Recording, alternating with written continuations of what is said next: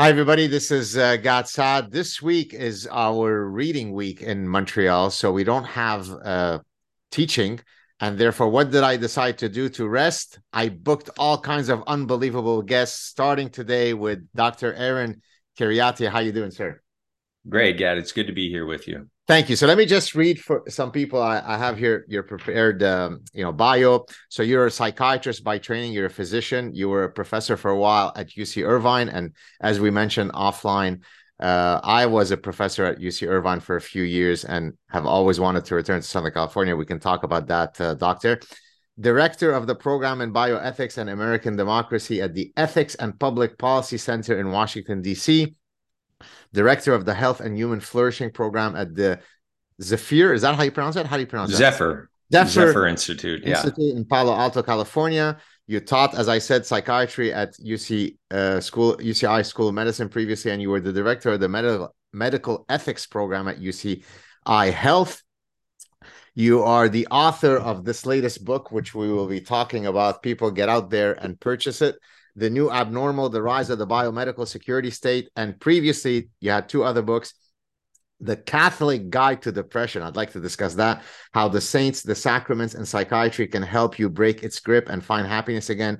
And another book, Transformative Conversations, a guide to mentoring communities among colleagues in higher education. Did I cover all of the key points? That's about it.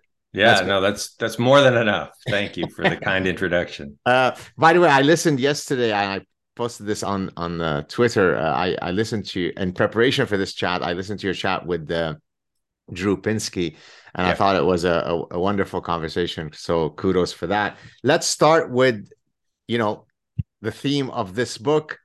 What is the biomedical security state? Tell us about it. Who runs it? What's going on? So what I call the biomedical security state is really the coming together of three things that used to be distinct. And this has been in the works for 20, 25 years, but we really saw this new regime manifest during the COVID pandemic. So the three elements are, number one, an increasingly militarized public health apparatus. And I can talk a little more later about what I mean by that.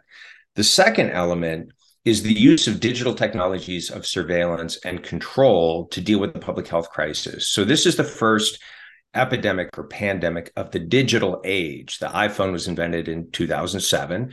And so this was the first time that we had the technological ability to monitor and track the movements and the contacts of individuals across an entire population. So we know now, for example, that the CDC was, without the public's notification or authorization, extracting bulk track and trace data from phones and using that to monitor compliance with lockdown orders. Vice broke this story last May. So they were looking at how many people were gathering at a church, how many people were gathering at a school. And supposedly this data was anonymized, but there were some researchers from Princeton showing that if you only had 4 of the data points in their data set, you could easily identify the individual,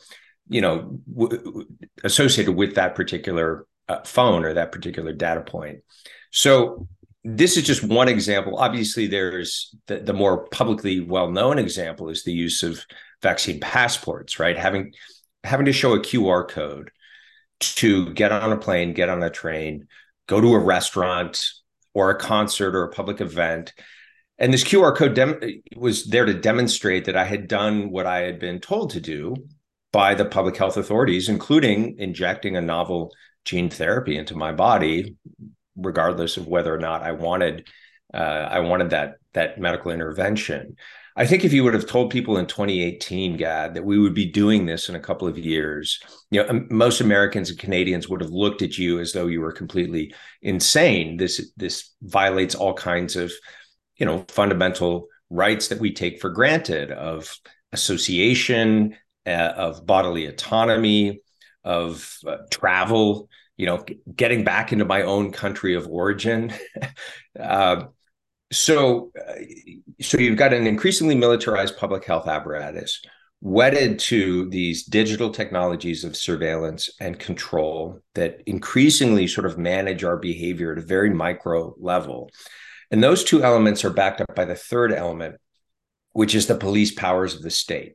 So we can think about in Canada, Justin Trudeau invoking the Emergency Act for the first time in Canadian history to not only forcibly remove the truckers' protest from the city of Ottawa, but going an additional step of, with the cooperation of banks, basically turning against their own customers, freezing the bank accounts of the truckers and indeed of anyone who gave funds, who contributed money to that peaceful public gathering. So, imagine giving $50 to the Freedom Convoy one day and then going to the ATM the next day, and you're not able to withdraw cash from your account because the government has invoked emergency powers in order to freeze that account.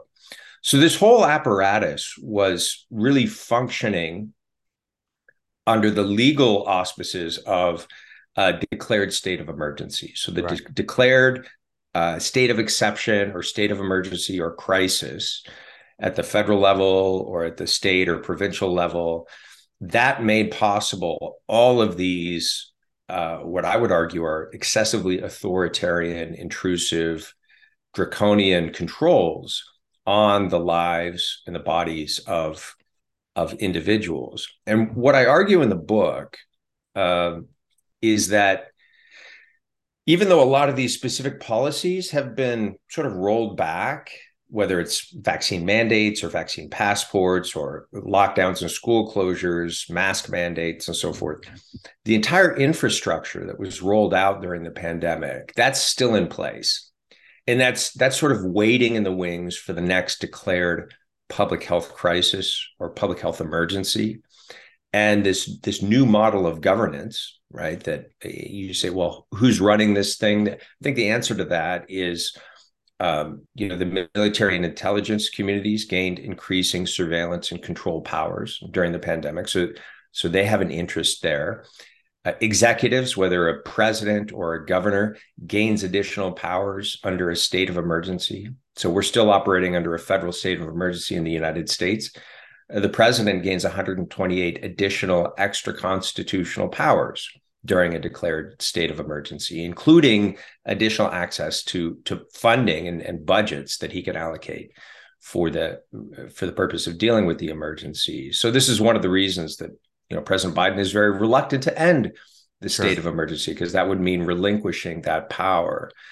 And then you have a kind of merging of state and corporate power, where you see global corporate interests from big pharma to big tech showing massive gains during the pandemic and using their power to control the flow of information online and to basically profit at the expense of the working class and middle class. So we saw during the pandemic the largest upward transfer of wealth in world history from the working class and the middle class, not just to the upper class, but to the very tip of the socioeconomic pyramid, to the big tech and sort of largest globe spanning corporations in the world. So I think it's this confluence of state interests, particularly military intelligence and executive power, with global corporate interests that gave rise to this phenomenon that I call the biomedical security state.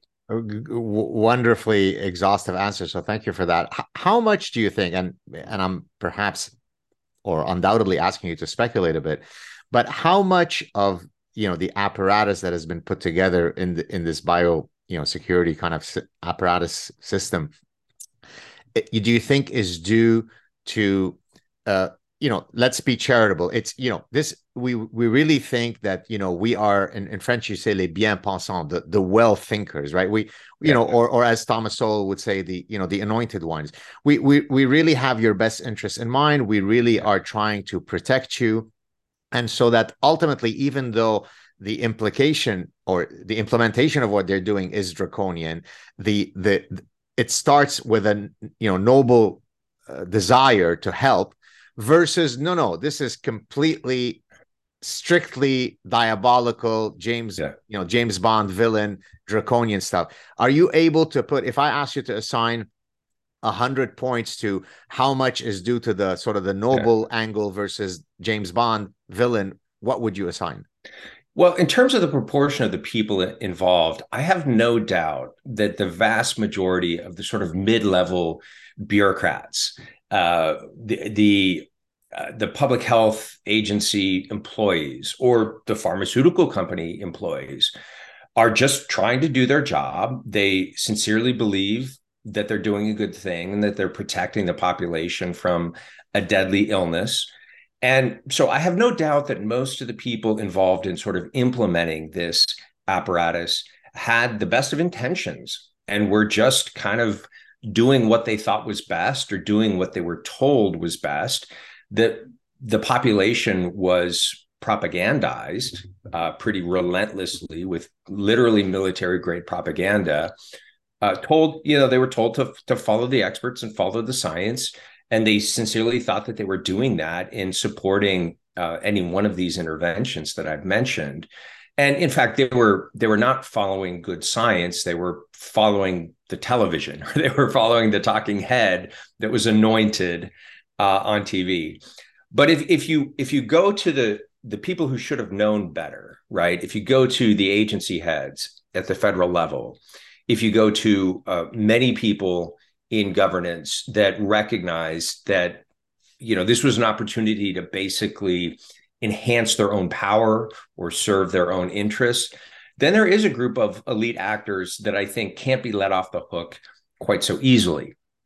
There is a group of elite actors that should have known better, but that used the public health emergency as a kind of fulcrum to enhance their power or enhance their profits. And so, for example, Amazon lobbied on the West Coast of the United States. Amazon lobbied for lockdowns and school closures early on when, there was almost no public debate on the question of lockdowns. But, insofar as there was one, there were some global corporations that were pushing in the direction of lockdown.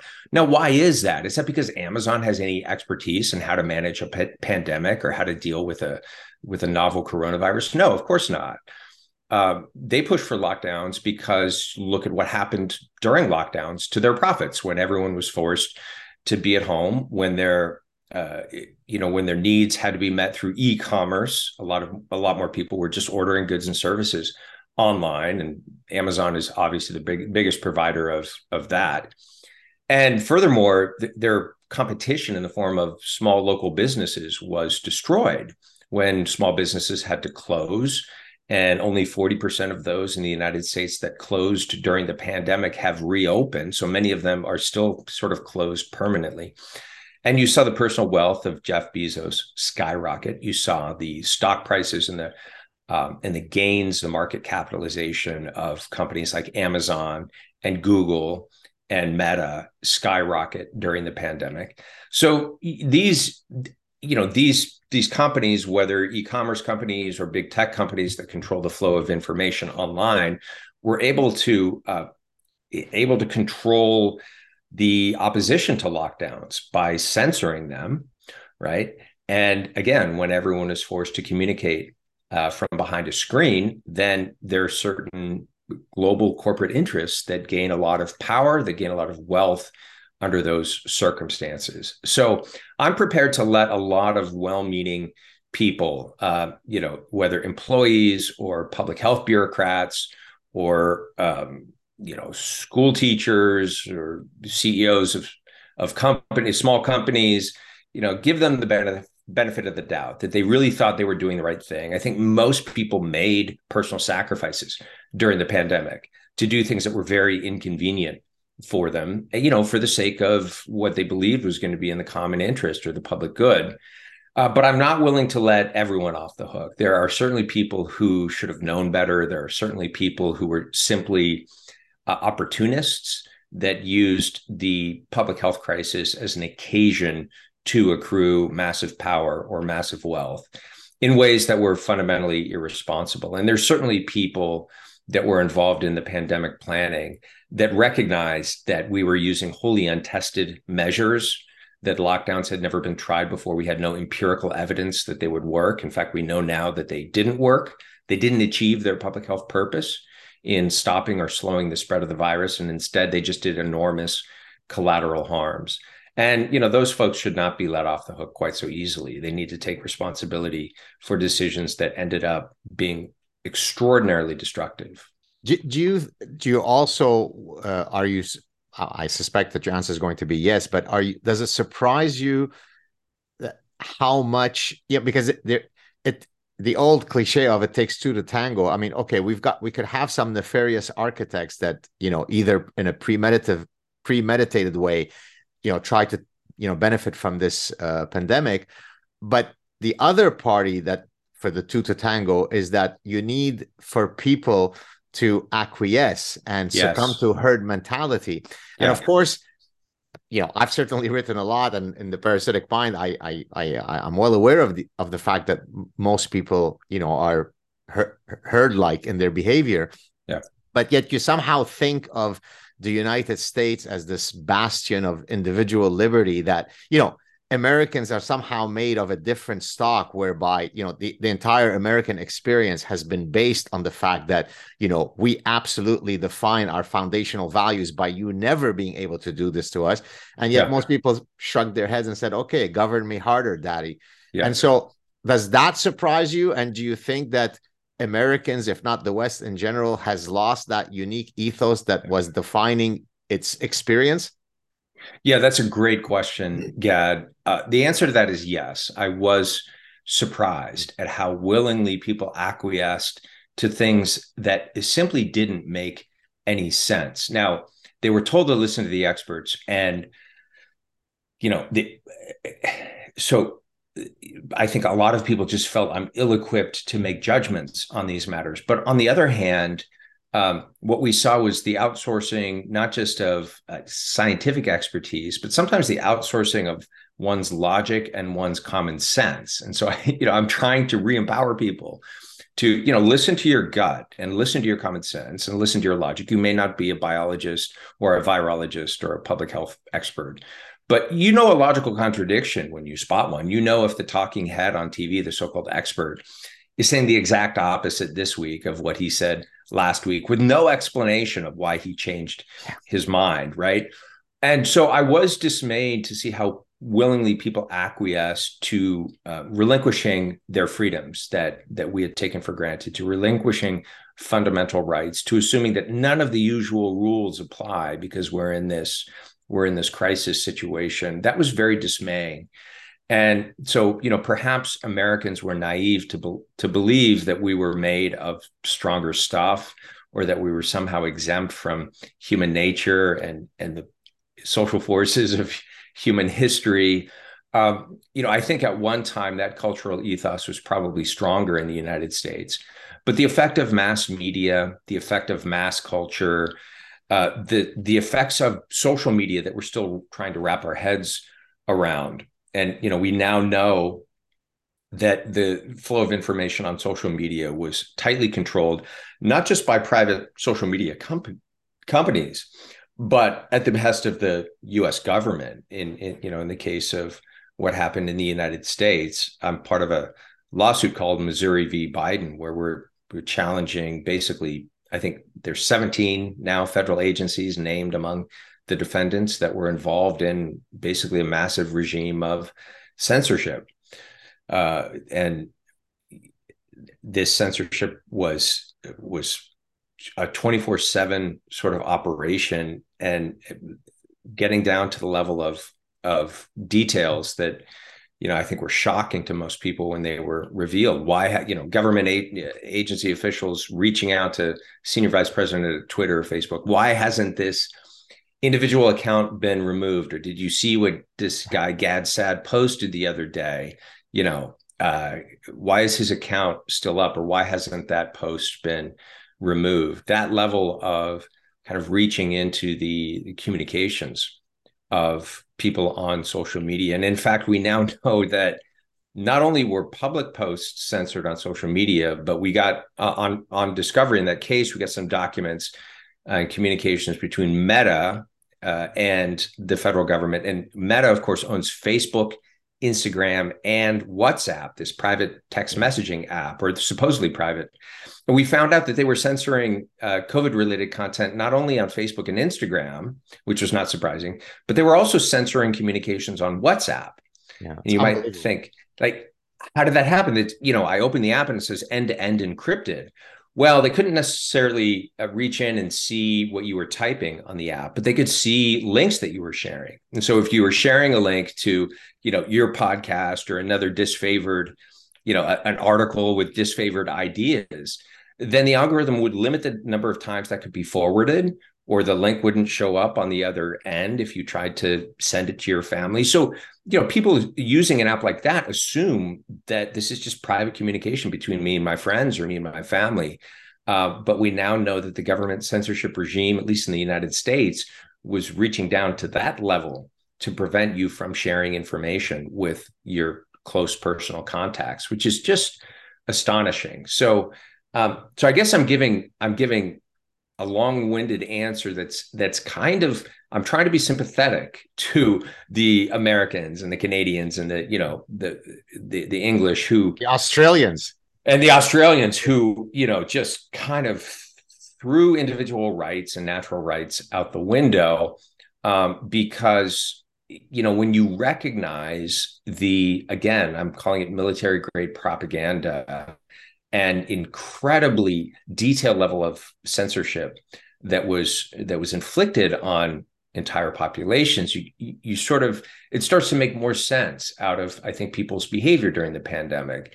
They weren't allowed to see two sides of various debates. They were given the false impression that there was a scientific consensus on certain issues, whereas in fact there was no such consensus. It's just that one side of that debate was entirely silenced and sidelined.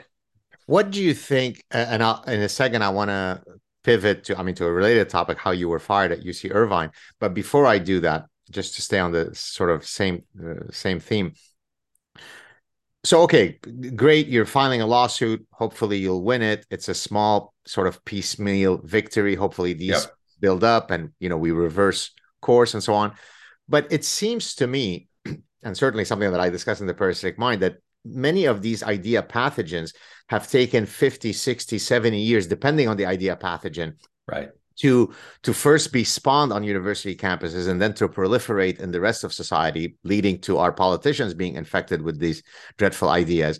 So I worry that if we take the long-term view of, we're going to dismantle all of these, dreadful realities and win back freedom. Yes, we can view it as a long-term, cultural war thing that'll take another 50 years. Yep. But it seems to me that the fastest way and probably the most likely to succeed way would be for a cataclysmic agent of change to come along. And hence, that's why Donald Trump was hated, because whether you liked him or not, he was someone that was coming from outside the system saying, look, I'm a bull. I'm going to change things, from day one. Are you optimistic that we could win the battle with the long-term view, or do you feel that there needs to be a larger than life on a white horse knight coming and sort of dismantling everything in order for us to rediscover those foundational values that we seem to be losing at an alarming rate? Yeah, that's a great question. And I'm trying to fight on both fronts. On the one hand, I'm telling people that we need to think in 50-year increments. We need to plant seeds in the culture that are not necessarily going to germinate in our lifetimes. We need to be thinking about our children and our grandchildren, what kind of world they're going to inherit. So I think that view of the future and of history and of our role in cultural change is really important to maintain in a culture that usually only thinks in terms of the next election cycle.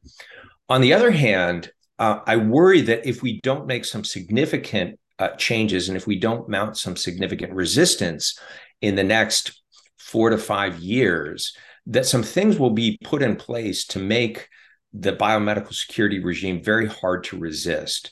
So I talk in the book about the next steps and what's going to be rolled out. The book is not primarily a retrospective on what went wrong with the pandemic. It's understanding where we are now and where this where this new model of governance is going to push us in the future. So it's attempting to educate people so that they can take action in the next few years. And there's two things I talk about in there: digital IDs tied to biometric data and the use of central bank digital currencies. And once these two things are in place, I think you will be in a sort of digital system that's very hard to get out of and very hard to resist, because the government or private actors will be able to exercise control over your financial transactions, over your travel, over basically your interactions with other people and your communications in ways that totalitarian regimes of the past could only have dreamed about, right? So my favorite part of the book is the epilogue. The epilogue is a little sort of science fiction story called Seattle 2030. And I placed it in the not too distant future, easy to imagine life, 7 years from now.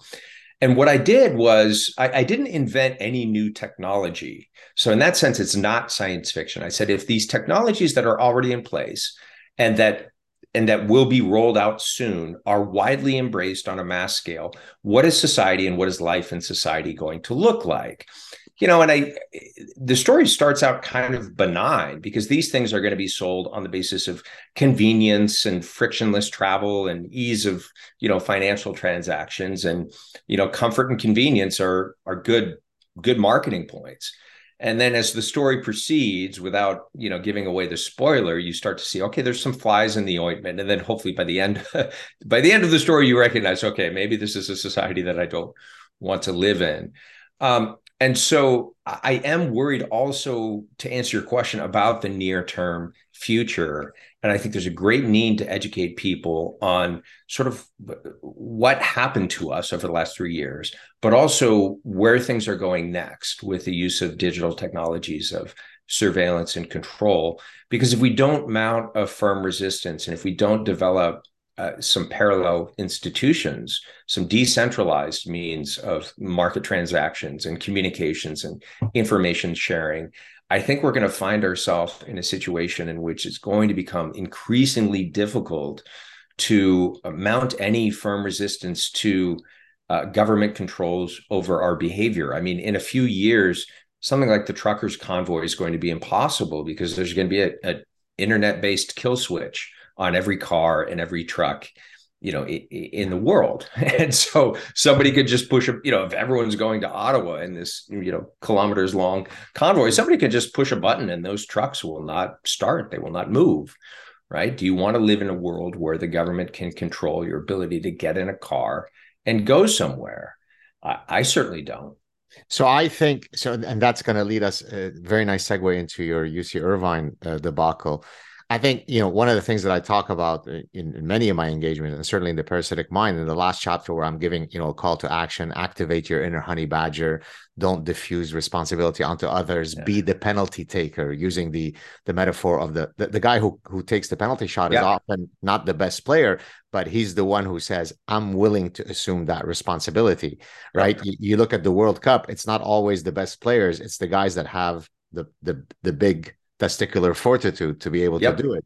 And I think one of the difficult things is to get people to say, you know what, in whatever small or large sphere of influence that I can operate in, I'm going to speak out, I'm going to contribute, which then leads me precisely to your UC Irvine story. Before I give the introduction to that story, and then of course I'll see the floor to you. One of the things that when people ask me, what compels you to do the things that you do, in terms of your public engagement and so on, you already lead a very, busy life as a professor, author, blah, blah, blah. And I always answer in the following way. And I think that in hearing your explanation of what happened to UC Irvine on the Dr. Drew show, it resonated with me, although you might have used different wording. So I always say that I have a very exacting code of personal conduct, such that at the end of the night, when I put my head on the pillow to sleep, the only way that I can avoid insomnia is to know that I never equivocated in my defense of truth and freedom. If I feel that in any way I modulated my speech, my actions, then based on my very exacting code of personal conduct, I would consider myself to be fraudulent, and therefore I couldn't live with myself, and therefore I fight. I don't, and hence I activate my inner honey badger. And it's not because I want to be acerbic on social media or I want to be cantankerous. It's because it pisses me off. I'm combative in that way. I'm very, in my personal style, I'm a very warm and jovial and happy-go-lucky person.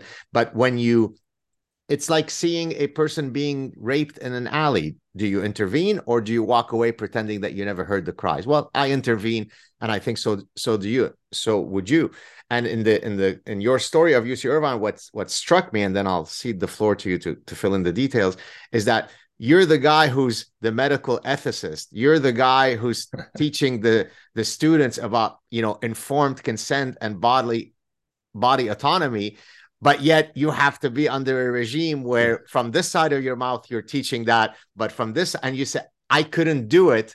And therefore you face the repercussions that you did. So hopefully that's a good introduction. Take it away. No, that's it exactly. I mean, so well said. And everything you're describing resonates with me 100%. And before I tell my story about what happened at UCI, I just want to endorse your recommendation to people that, I don't have a microphone like these two guys, or I don't write books. I don't publish articles. I don't have a public voice or a large audience. That's okay. You have some sphere of influence among your family, among your friends, among your coworkers, among the people in your neighborhood. And I keep telling people, as a first step, just notice when you're self-censoring. Notice when you're not saying in a group context what you actually think. That doesn't mean you have no filter and you say every thought that comes into your head all the time, right? But if you find yourself not being willing to disagree with the zeitgeist or with the the general trend of a conversation because you're worried about what other people will think of you, then consider that you're just internalizing authoritarian controls in your own mind, and you're basically cooperating with you're part of the problem rather than part of the solution. So being willing to take the risk and contradict people or speak out or say, no, I don't actually think that makes any sense, and here's why. I think that's something that everyone can do, and it's going to require a movement of many citizens operating at many different levels of society to gain back our freedoms. So with that said, yes, background, I spent my entire career up until December 2021 at UC Irvine. I was a full professor in the School of Medicine. I was the director of the medical ethics program. I think I was the only person in the School of Medicine that taught courses to medical students across all 4 years of the curriculum. So I was deeply involved in medical education. I was planning to continue my career in academic medicine and retire there. I was also involved in all of the policy making for COVID at the university-wide level at the Office of the President that oversees not just UC Irvine, but UCLA and UC San Francisco, all the UCs with a hospital. We made very sensitive, difficult policies like the ventilator triage policy, the vaccine allocation policy. But then when it came time for the vaccine mandate, our committee was not consulted. It just came down from on high, and there was no questioning and there was no debate. And that troubled me. So to try to get a conversation going at the university and elsewhere, I published a piece that year in the Wall Street Journal arguing that university vaccine mandates violated basic principles of medical ethics, principles like informed consent, going all the way back to the Nuremberg Code, central principle of 20th and 21st century medical ethics in the West. And, that fell like a lead balloon at the university, failed to get a discussion or conversation going. Shortly after I published that piece, the university finalized their vaccine mandate. And then I started seeing people getting steamrolled. I started seeing students, reaching out to me in crisis saying, I'm not a religious person, but I have conscience-based reasons for declining the vaccine, but I can't get an exemption because I don't want to. I'm trying to be honest, and I don't want to pretend to have a religious exemption when I'm not a religious person, or I have legitimate medical reasons to decline the vaccine, but nobody will write me a medical exemption. The California Medical Board was going after anyone who wrote medical exemptions. So that was a serious problem in terms of patient care. I saw dedicated nurses and other staff at the hospital getting steamrolled and literally, facing the prospect of losing their jobs over this issue. So I basically projected ahead and like you, just to use the sleep example, I just knew I wouldn't wake up in the morning with a clear conscience if I hadn't, tried to do something to change this policy. So long story short, I filed a case in federal court challenging the university's vaccine mandate before the case went to trial. The judge While made a you were ruling. still employed when you filed it. I was. And, by the way, if you want to go sideways with your employer, then suing them in federal court is pretty Probably not a good way to do that. them. Yeah. So, I mean, I could see the writing on the wall. I knew that once I did that, that was going to be the beginning of the end. And sure enough, as soon as they legally could, they placed me on unpaid suspension, and then they fired me. So yeah, I sacrificed my job and my career for that principle. And it was really because, that was filed a lawsuit in August, fired in December. I was projecting ahead to January, February, where I taught the required ethics course for the first and second year medical students. Forgive me for interrupting you. What's the official reason for your firing? There has to be a mechanism by which we fire you. What is it? So the official reason for my firing is alleged noncompliance with that vaccine mandate policy. So I declined vaccination on the basis of the fact that I had already had COVID and recovered from COVID and had infection-induced or natural immunity. And we now know, just Lancet paper published a couple of weeks ago, that natural immunity is superior to vaccine immunity. For purposes of my legal argument, it just had to be equal to vaccine immunity. And actually, there was, by the time I filed the lawsuit, there were 150 studies on COVID natural immunity. This is not news that natural immunity works. It's only news because the CDC finally acknowledged it and endorsed my central argument in the case that we shouldn't discriminate between vaccinated and unvaccinated. Number one, because the vaccines don't stop infection and transmission. And number two, because natural immunity against COVID is robust. So they fired me for not taking the vaccine, but I say allegedly because I had submitted 2 medical exemptions signed by my personal physician that they had declined.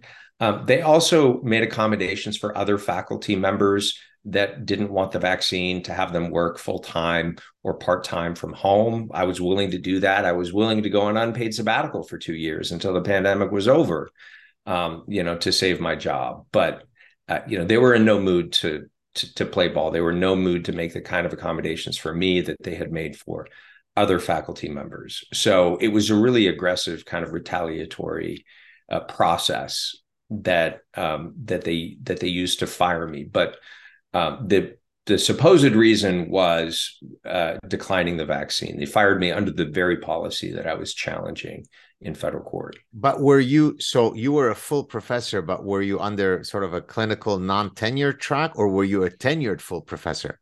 Yeah, so I was under a clinical non-tenured track, but actually the fact that I was not tenured, didn't really matter. If they would have done the same thing to, so it wouldn't a tenured have been, professor. Okay, so if you were tenured, it wouldn't have afforded you some magical greater protection. No, you would have been just as much under the potential purview of being fired. That's right. In fact, there were 2 other professors fired, and they were professors who had at least in one case had tenure, and again that was insufficiently protective. So I think one of those was let go. The other one was kind of forced into early retirement under this mandate.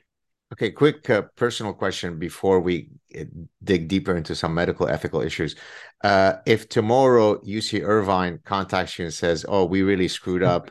Here's some self-flagellation modeled after the great Saad," would you accept it, or would your pride at this point and your sense of righteous indignation say, "Shove up this offer to rejoin you where the sun doesn't shine"?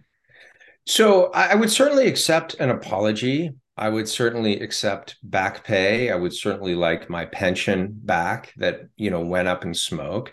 I might even accept an adjunct or volunteer faculty title. I think, the university could do some things to make right. By the way, this is a complete fantasy. This is never going to happen. We're dealing with people who will never admit that they were wrong, no matter Yeah. what the CDC or the peer-reviewed journals now And say about the issue. So it's a nice, happy thought, but it's really fantasy land thought. But I don't think I would go back to the university because I think the university system, quite frankly, has become too corrupted and too beholden to financial interests that have nothing to do with education or good research. And ironically, the place where free speech and free inquiry has become most difficult now is probably institutions of higher education. don't I know it?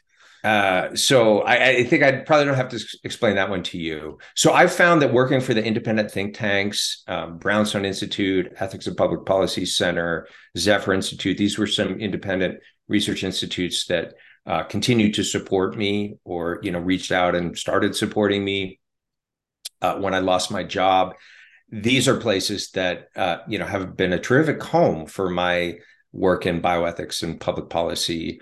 And, I'm sort of enjoying the liberties that Yeah. are afforded by no longer being in the university context. The university is the place where critical thinking and creativity and free thought go to die. Yeah. Sad to say, I wish that wasn't the case because they're enormously important institutions for society. But I talked about now is the time, I think, for founding new parallel institutions and new ways of educating people, maybe outside of the mainstream university setting, new universities or institutions of higher education that are operating outside of the constraints of federal funding. I think these things are really important right now. I'd be happy to go work for a creative and forward-thinking place like that really cared about, free inquiry and free speech and academic freedom and didn't just give lip service to it. But the legacy institutions of higher education are not that place. And I worry that the corruption is so deep that they really can't be reformed at this point, or that reform is a 50-year project, perhaps. Yeah. So two quick points, and then I'll get back to the medical ethics. Number one, you mentioned earlier, well, I don't think it's going to happen. It's a happy thought, but it's not going to happen because they would never admit to being wrong, which is a perfect segue to a sad truth clip that I did a few days ago, where I was briefly discussing a wonderful paper on how to measure psychometrically intellectual humility, right? Which is of course linked to epistemic humility. And actually, my on this Friday, I have a guest coming on my show. His name is Hugo Mercier. He's out of France. He's a cognitive psychologist, and one of the things that he studies is intellectual humility, but again, not just at sort of a philosophical level, right? I mean, empirically, how do we measure that person A scores higher on intellectual humility than person B? And so he also, so in chapter 7 of The Parasitic Mind, I cite his book, co-authored with another psychologist based out of France, Dan Sperber. The book is called The Enigma of Reason, where they argued that the human capacity for reason did not evolve to seek truth, but it evolved to win arguments, right? Now, I cite that wonderful book at in the introduction of chapter 7, because chapter 7 of my book is titled How to Seek Truth. And they're coming along and saying, wait a minute. People don't give a damn about the truth. People give a damn about winning arguments. That's the evolved mechanism. I want to beat you. I want to defeat you. And therefore, I'll go la, la, la all day long. And I'm not going to fall prey to, your evidence and so on. So I think that's the first point I want to make. The second point regarding, the death of the traditional university, or what you call, legacy education, of course, is something that resonates very much with me. I am a tenured full professor. I'm a chaired professor. I never thought that I would be anything other than a professor it's within my DNA to be a professor. And yet I'm growing tired, regrettably, with unbelievable chagrin and regret, I say, not only because of all the parasitic woke stuff, which itself is a fatal disease, but even if none of that were there, there is a bureaucratic inertia in the universities that is Yes. so brutal. It's you earlier Yeah. said, I don't remember the words you said, it's wherever goes to die. I've always said universities is where innovation goes to die, right? Yeah. Because we have Yep. to hold, a departmental committee to strike a commission to decide on a task force as to whether we should offer coffee in the departmental lounge. Well, we just wasted 70 hours and $3 million of man hour to decide on whether we're going to have 25 cents cup of coffees. I'm too, life is short, man. I want to move. Yeah. I want to do big things now, yesterday. And Yeah. so I agree with you that even if all the parasitic stuff we have a deworming mechanism now to cleanse our minds of all this bullshit, it would still be a problem. Yeah, that's right. So then I hope you give me an optimistic answer, but I worry that you may not. Can we retrieve back the universities, or Yeah. is it a fatal disease, doctor? That's a really important and a really, really hard question. I want to comment on some of the epistemological issues, I think, which are central to your question that you sort of remarked on before. I have a section of the book where I contrast the classical view of rationality, that all of us participate in, the ability to reason and seek the truth. So in Platonic terms, all of us participate in the logos, right? Is some universal form of rationality that makes inquiry possible, that makes communication possible.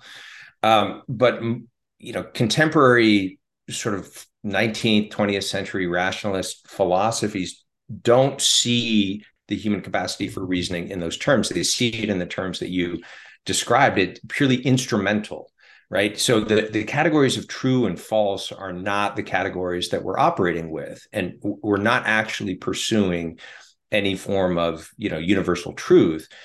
So true false is passé, and it's better to talk about useful or useless, right? Yes. History is moving in a particular direction that some elite clerisy is able to discern the direction of history, and you either get on board with that or you don't. And rationality is, and rational arguments are useful insofar as they push us in the direction that progress is supposed to take us. And that's as far as we can go. And this old-fashioned talk about truth and falsehood needs to, we can still speak in those terms, but all of us understand underneath that what we really mean is that this is instrumentally useful for our purposes or for achieving the aims that we discern are best, or it's not, right? And so that's, if a university is actually grounded in that instrumentalist view of reason, then you can do all kinds of structural and functional reforms. You can try to get a handle on the metastasizing bureaucracy, but you're still not going to have an institution that cares about the truth. Right. You're still not going to have an institution that instills in people the intellectual humility necessary for free inquiry, the ability to be open to new ideas and to recognize when perhaps I was wrong in the past. And if a university doesn't have that, then it's just a tool in the hands of the powerful, right? Yeah. And everyone who works there is basically a flack that's saying whatever needs to be said. They're a sophist saying whatever needs to be said, from the people that are paying them, whether it's the state that's funding their salary or, the corporate interests that are funding their research or whatever. So this is an old problem that goes all the way back to Socrates' arguments with the sophists in the ancient world. They thought reason was just, instrumental. It's basically arguments and rhetoric and persuasion. This is all to be placed in the service of raw power. And, Socrates was a thorn in their side, and he was so annoying that they actually put him to death because he said, no, I think the purpose of reasoning is to engage in a dialectical process where we're honestly searching for the truth, right? And we have to believe that the human mind is capable, the light of reason is capable of grasping the truth. And so I don't know what to do about that, because I don't see in the short term strong prospects for refounding the university on the basis of truth, because I think most people have bought into a kind of relativist epistemology, or the ethics of the direction of history, a kind of instrumentalist view that that has nothing to do with the search for truth. So that's a long-winded and somewhat pessimistic answer, but well, of course, what you're calling relativistic or instrumentalist, all of these things are afforded, a trajectory to flourish through what I call the granddaddy of all idea pathogens, which is postmodernism, right? It's postmodernism that allows you to do that. But I liked your use of the word useless versus useful, because it now leads me to the exact segue I wanted to get to in terms of medical ethics, in contrasting something that I've been talking a lot about, deontological ethics versus consequentialist ethics, right? So the word "it's useful" falls under the consequentialist umbrella, right? Whereas deontological is there's an absolute truth. Presumption of innocence is a deontological principle that we could never violate, right? There is no freedom of speech, but once you say "but," you fall under consequentialist. Right. So let me ask you regarding that dichotomy, deontological versus consequentialist, when it comes to medical ethics, what are, if any, the deontological principles under the umbrella of medical ethics that absolutely fall under that? So, for example, is body autonomy a deontological, principle? Whereas the other folks say, no, it's not, because this is a pandemic, so you lose your bodily autonomy because of consequentialist calculus. Tell us about that. No, that's an excellent question. And I think, let me cite a few examples to try to challenge the utilitarian or consequentialist view of medical ethics. Should we, let's suppose there are 5 unhealthy children that all need a different organ to survive. They need an organ transplant. And we have one healthy child that's a perfect match for all 5 of those children. Well, if we kill that healthy child in order to harvest those organs, we can save the life of 5 children. Yes. And killing one to save 5 on a utilitarian calculus makes sense. I think most sane people would still recoil at that and say, no, you can't do that. I love that example, by the way. What a beautiful example. Thank you. Right. We don't do that. And I think most people still deep down have this core conviction that there are certain things that you can never do, right? You can never justify rape on the basis of, if I do this, then maybe, somebody puts a gun to my head and says, rape this person or I'm going to blow up this building. It's still never justifiable to do certain things, right? Even on this kind of utilitarian calculus. There's a great scene in The Dark Knight where Joker sets up this social experiment of there's 2 people on 2 boats, and if one of them pulls the trigger, the other boat blows up. But if neither pull the trigger, both boats are going to blow up by midnight. So they have to decide, do I kill these other people in order to save my own life? It's this great kind of deontological versus utilitarian scenario that's set up. But I also would answer that question by going back to Nuremberg. I've talked about the Nuremberg Code. What was the Nuremberg Code? Nuremberg Code was developed after the Nuremberg trials, which, people who are aware of the history of World War II would know that that's when the international community, led by the NATO powers, got together and said, what the Nazi war criminals did during the war, has to be dealt with. These people have to be brought to justice. And so high-ranking Nazi officials were tried and condemned for crimes against humanity. 12 physicians were also tried. 7 of them were convicted for crimes against humanity. And a handful of those actually received the death penalty. They hanged for those crimes. And if you look at the Nuremberg doctors' trials, it's very interesting because these were doctors who had conducted gruesome experiments on death camp prisoners. And as uncomfortable as it is to do this, it's important to look at their defense because they had some interesting arguments in their own defense. Number one, they said everything that we did was legal under the laws of Germany when we did it. So under what law are you prosecuting us? That's a very hard legal question to answer, and metaphysical question to answer, if you will.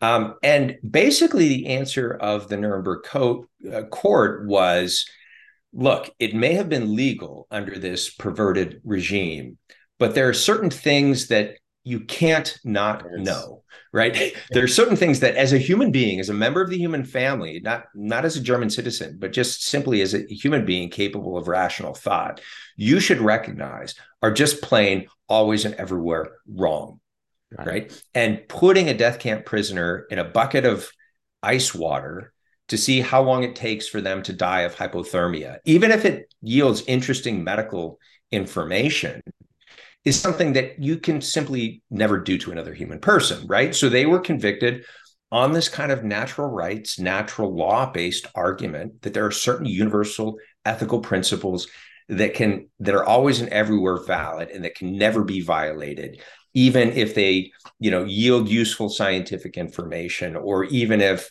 the other argument that they used was basically these people were going to die anyway. And the conditions in the medical wards were better than the conditions in the general barracks. In fact, a lot of the prisoners wanted to get on the medical wards and participate in these experiments because they got better food, they got better shelter, at least until they died, they were treated, a little more humanely, which, as uncomfortable as it is to consider, was actually also true. And yet none of those utilitarian justifications was sufficient. And the world responded with a resounding no. So, long lead up, here's the answer to your question.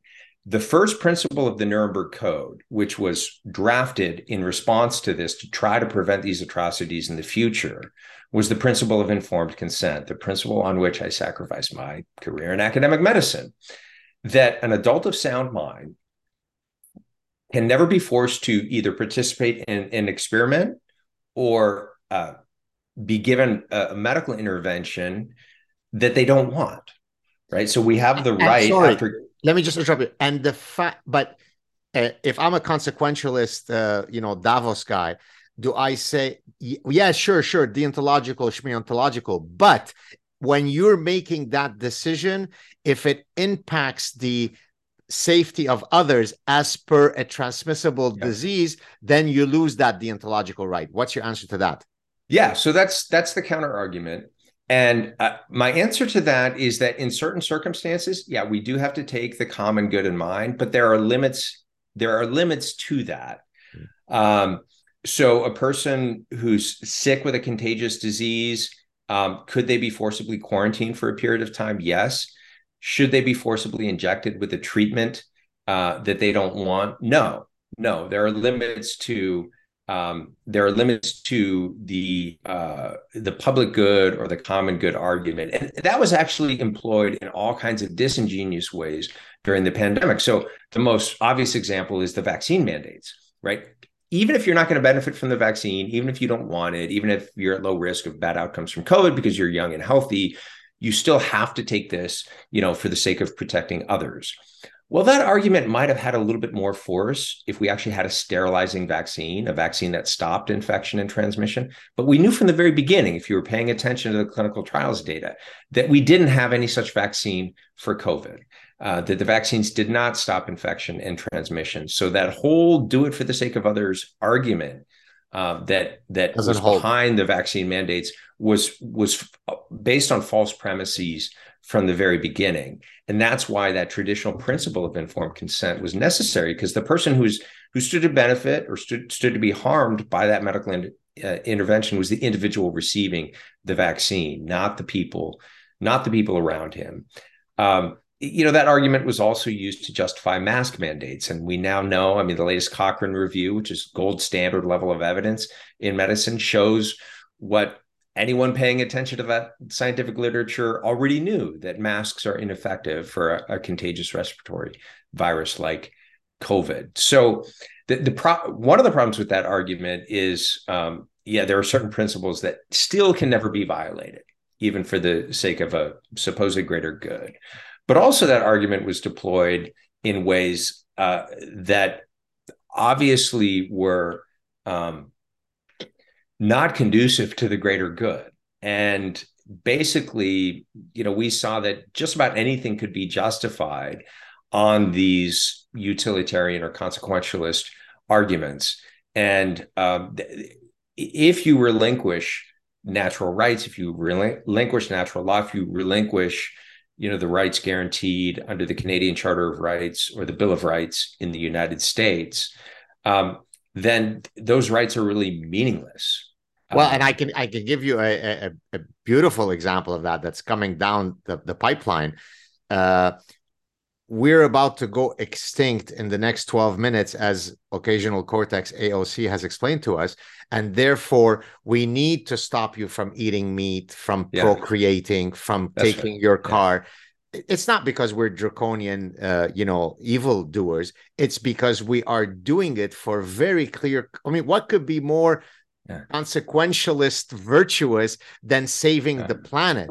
So, of course, under normal circumstances, we would never intrude into your lives. But we're talking about a mass extinction event here, and therefore we need to throw away all that deontological BS. Correct? I'm so glad you brought up that example, because this governance by crisis kind of circles back on the theme of the biomedical security state. Exactly. That what we found is that if you can reframe an issue as an emergency or a crisis, then people will accept the idea that we can throw out the rule book and do things that otherwise would not be permitted. And that's why we see precisely these efforts. So the climate issue, even before the pandemic, if you look at, and bracket for a moment your views on climate change, if you look at that framing of climate change over the last 5-6 years, if you just read the headlines on climate change has been reframed as an environmental or ecological issue about sort of the world out there, to a public health issue. It's always presented now in terms of harms to population health. And very early on in the pandemic, during the initial lockdowns in 2020, there were serious politicians and serious academics who were proposing that we use rolling lockdowns or periodic lockdowns to deal with the climate crisis, right? So you reframe climate change from an environmental to a public health issue, and that allows you at some point to declare it a public health crisis. And then all this machinery that we saw at work during the COVID event can be redeployed for that purpose. We saw racism declared a public health crisis by 1,200. And this is why public health officials. You could have 100,000 people congregate, and it wouldn't cause any transmission. Exactly. Because the virus has the machinery to be able to recognize whether you're progressive or not. Just so. Therefore, it's exactly beautiful. That's a medical fact, right? Well, according to the experts, it's a well-known, unassailable medical fact. And look at what else this does to an issue like racism, which I don't want to trivialize that issue. Well, if racism is reframed from a moral or a social or religious or sort of a public issue to a public health issue, then suddenly the solution to racism has to be brought to you by the experts. Yes. By the people who know the studies, right? And that actually, what happens in that case is that citizens are actually robbed of personal responsibility for dealing with an issue like racism, because now it's in the hands of the so-called experts or the public health bureaucrats. And I have to be told and dictated to what to do to try to address this societal issue. So it takes it from the realm of Martin Luther King Jr., who was framing this as an issue where all of us need to take personal responsibility, And it's a moral issue. Again, it's a religious issue. The civil rights movement was a moral and religious movement that influenced politics. And now it's an issue that only the experts can handle. It's a power grab. It's a brilliant, I have to hand it to them, brilliant power grab maneuver to take control over our lives and to take control over all kinds of contested social issues by, declaring them to be public health issues. And then at some point when it's convenient, a public health crisis for which we can throw out the rule book and suspend rights and, violate free speech through censorship, because after all, this is existential. I mean, we're talking about, the survival of the species, or we're talking about the survival of the planet, or what have you. It's a pretty brilliant kind of totalitarian gambit. I got you. Okay, I'm looking at the clock because I know that you have to leave in no longer than 13 minutes. And I was hoping to get to this earlier, but we're having such a good conversation. I want to talk about psychiatry for a few minutes. Yeah. I have a psychiatrist with me, so I need to mine your brain on a few nuggets. So let me start off this last segment with the following story. So when I was at UC Irvine, one of the courses that I taught at the MBA level was a course that typically had a lot of medical people, kind of health management people who were who were doing an MBA. So they were, OBGYNs and psychiatrists and all kinds of physicians who were doing an MBA. So in one of the lectures, I was talking about the use, this was a consumer psychology course, consumer behavior course. I was talking about the use of projective techniques in marketing. And these projective techniques, of course, come originally from psychoanalysis. Yep. The word association task. I tell you a word, tell me without filtering the first thing that comes to mind. First thing that comes to mind, right? Yeah. And so, of course, started in psychoanalysis, then moved. So marketers wanted to use that. Yeah. If I tell you Mercedes, what's the first word that comes to mind? Sexy, power, whatever. Yeah.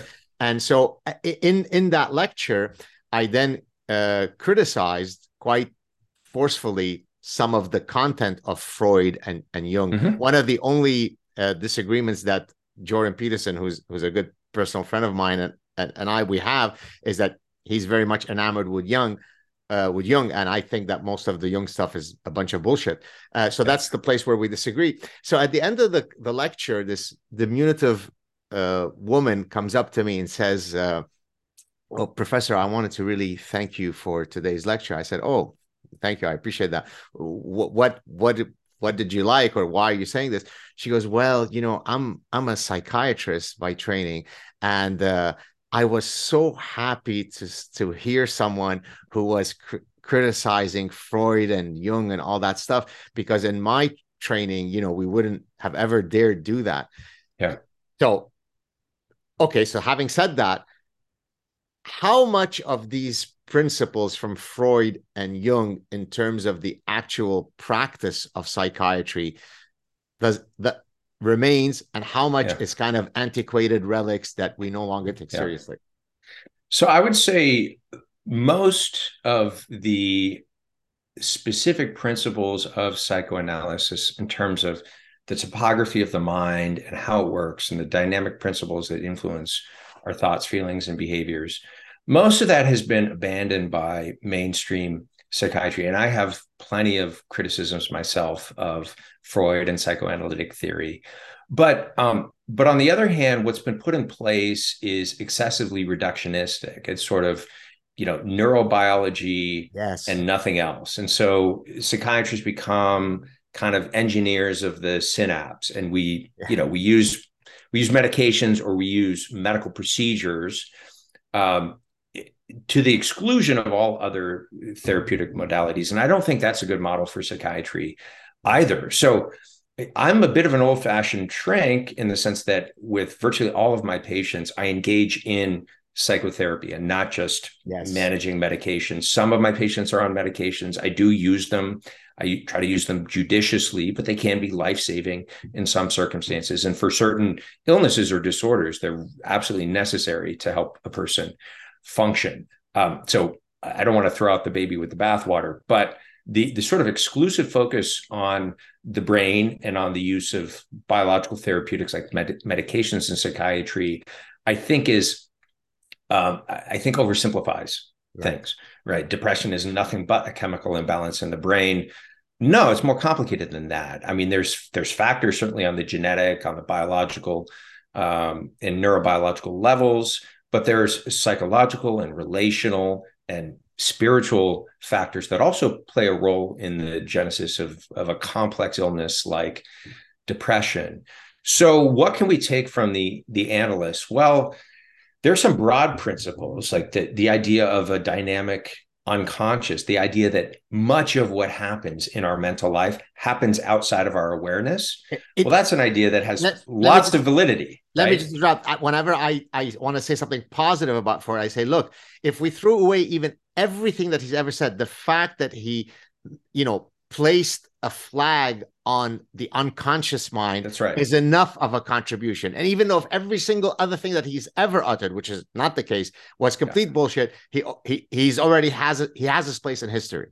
Oh, I agree completely. Now, he reduced the unconscious drives to, basically sex and Yeah. aggression, which was overly simplistic as well. And so we have a lot of interesting cognitive science now on the various forms of unconscious bias and how it influences our thinking and how it influences our emotional state, which has built upon that basic insight. Now, you could also argue that Freud wasn't very original in that regard. I mean, the idea of the unconscious, even though he didn't use that word, goes all the way back. You could see it in the writings of St. Augustine. You could certainly see the mechanism of repression that Freud described first in Nietzsche's philosophy. So, but you're right. He took that notion of a dynamic unconscious mind and planted it firmly and squarely within the medical role of healing neuroses and mental health problems, and that was a very significant contribution. And so I do think the analysts made important contributions. I agree that the sort of cult around Carl Jung is probably undeserved, and yet he some of his ideas about archetypes and universal archetypes, yes, I think have important applications within and outside of psychiatry. So you have to separate the wheat from the chaff.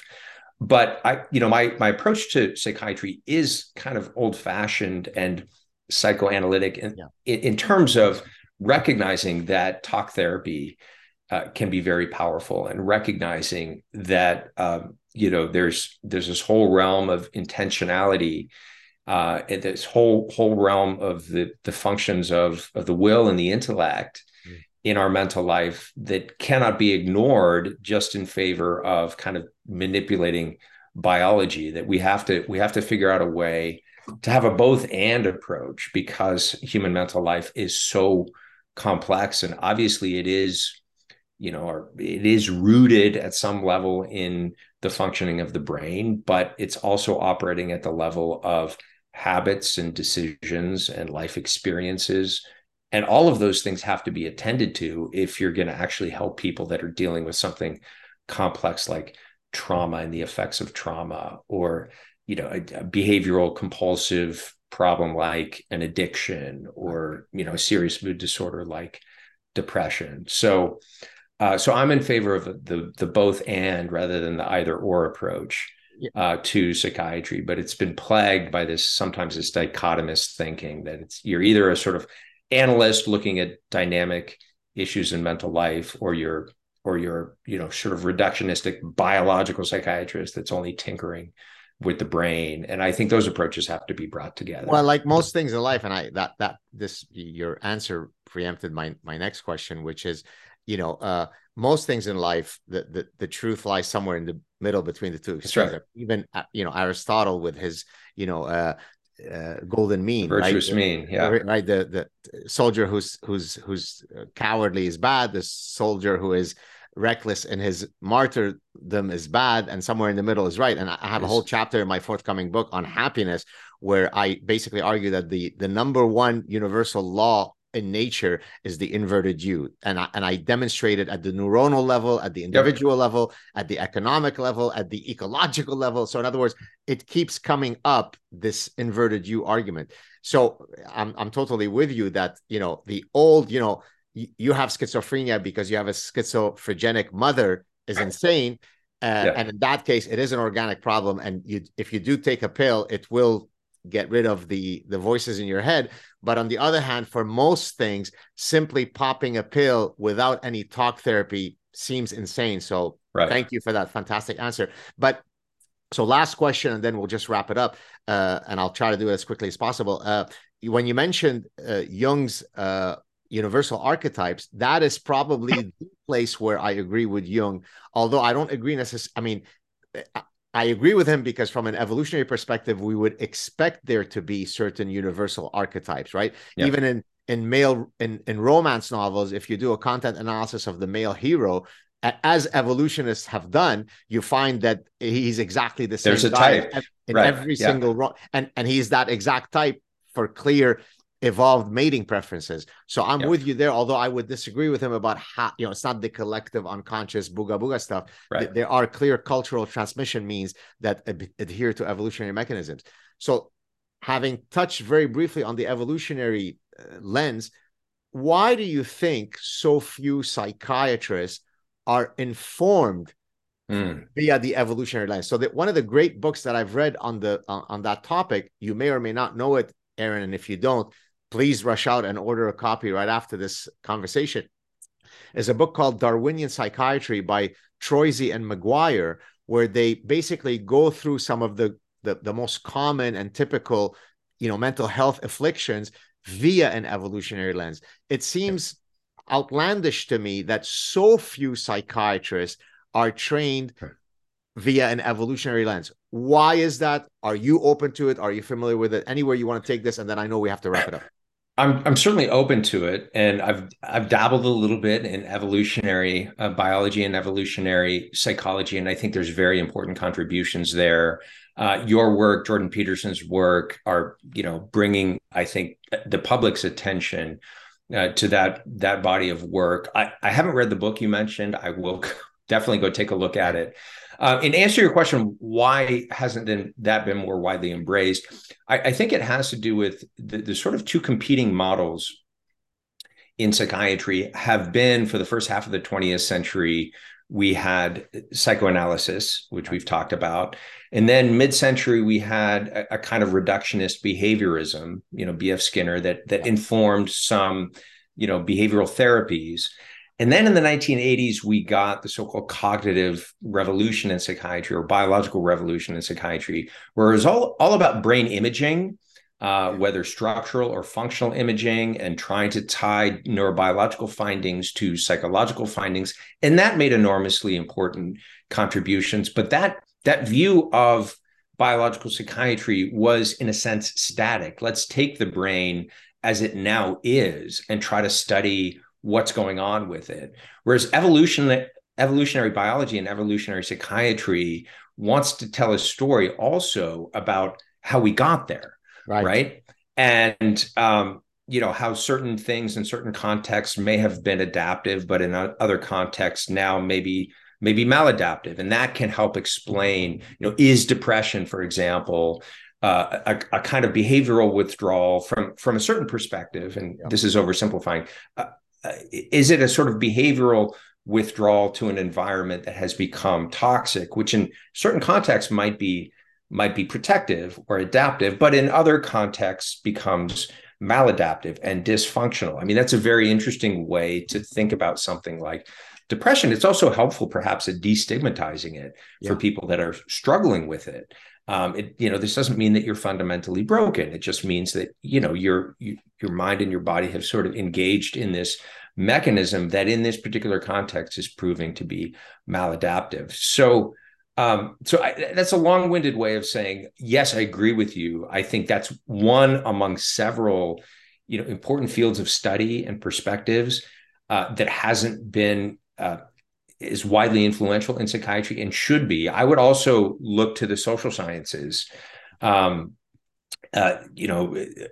Social psychology, for example, has a lot of really important contributions to make to our understanding of psychopathology, but that's not something that psychiatrists are typically trained in. Again, we dabble a little bit in psychodynamic theory, and then we And then we focus a lot in the training of psychiatrists on just brain and behavior, and some of these other fields that I think, from evolutionary psychology and evolutionary biology to social psychology and, certain branches of sociology.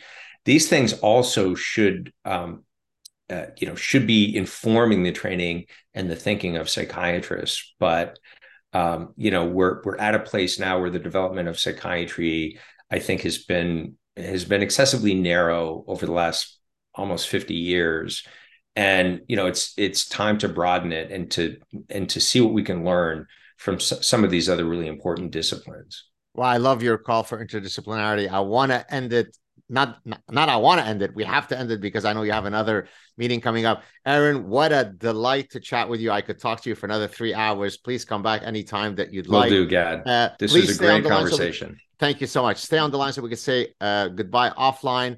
Thanks again. Cheers.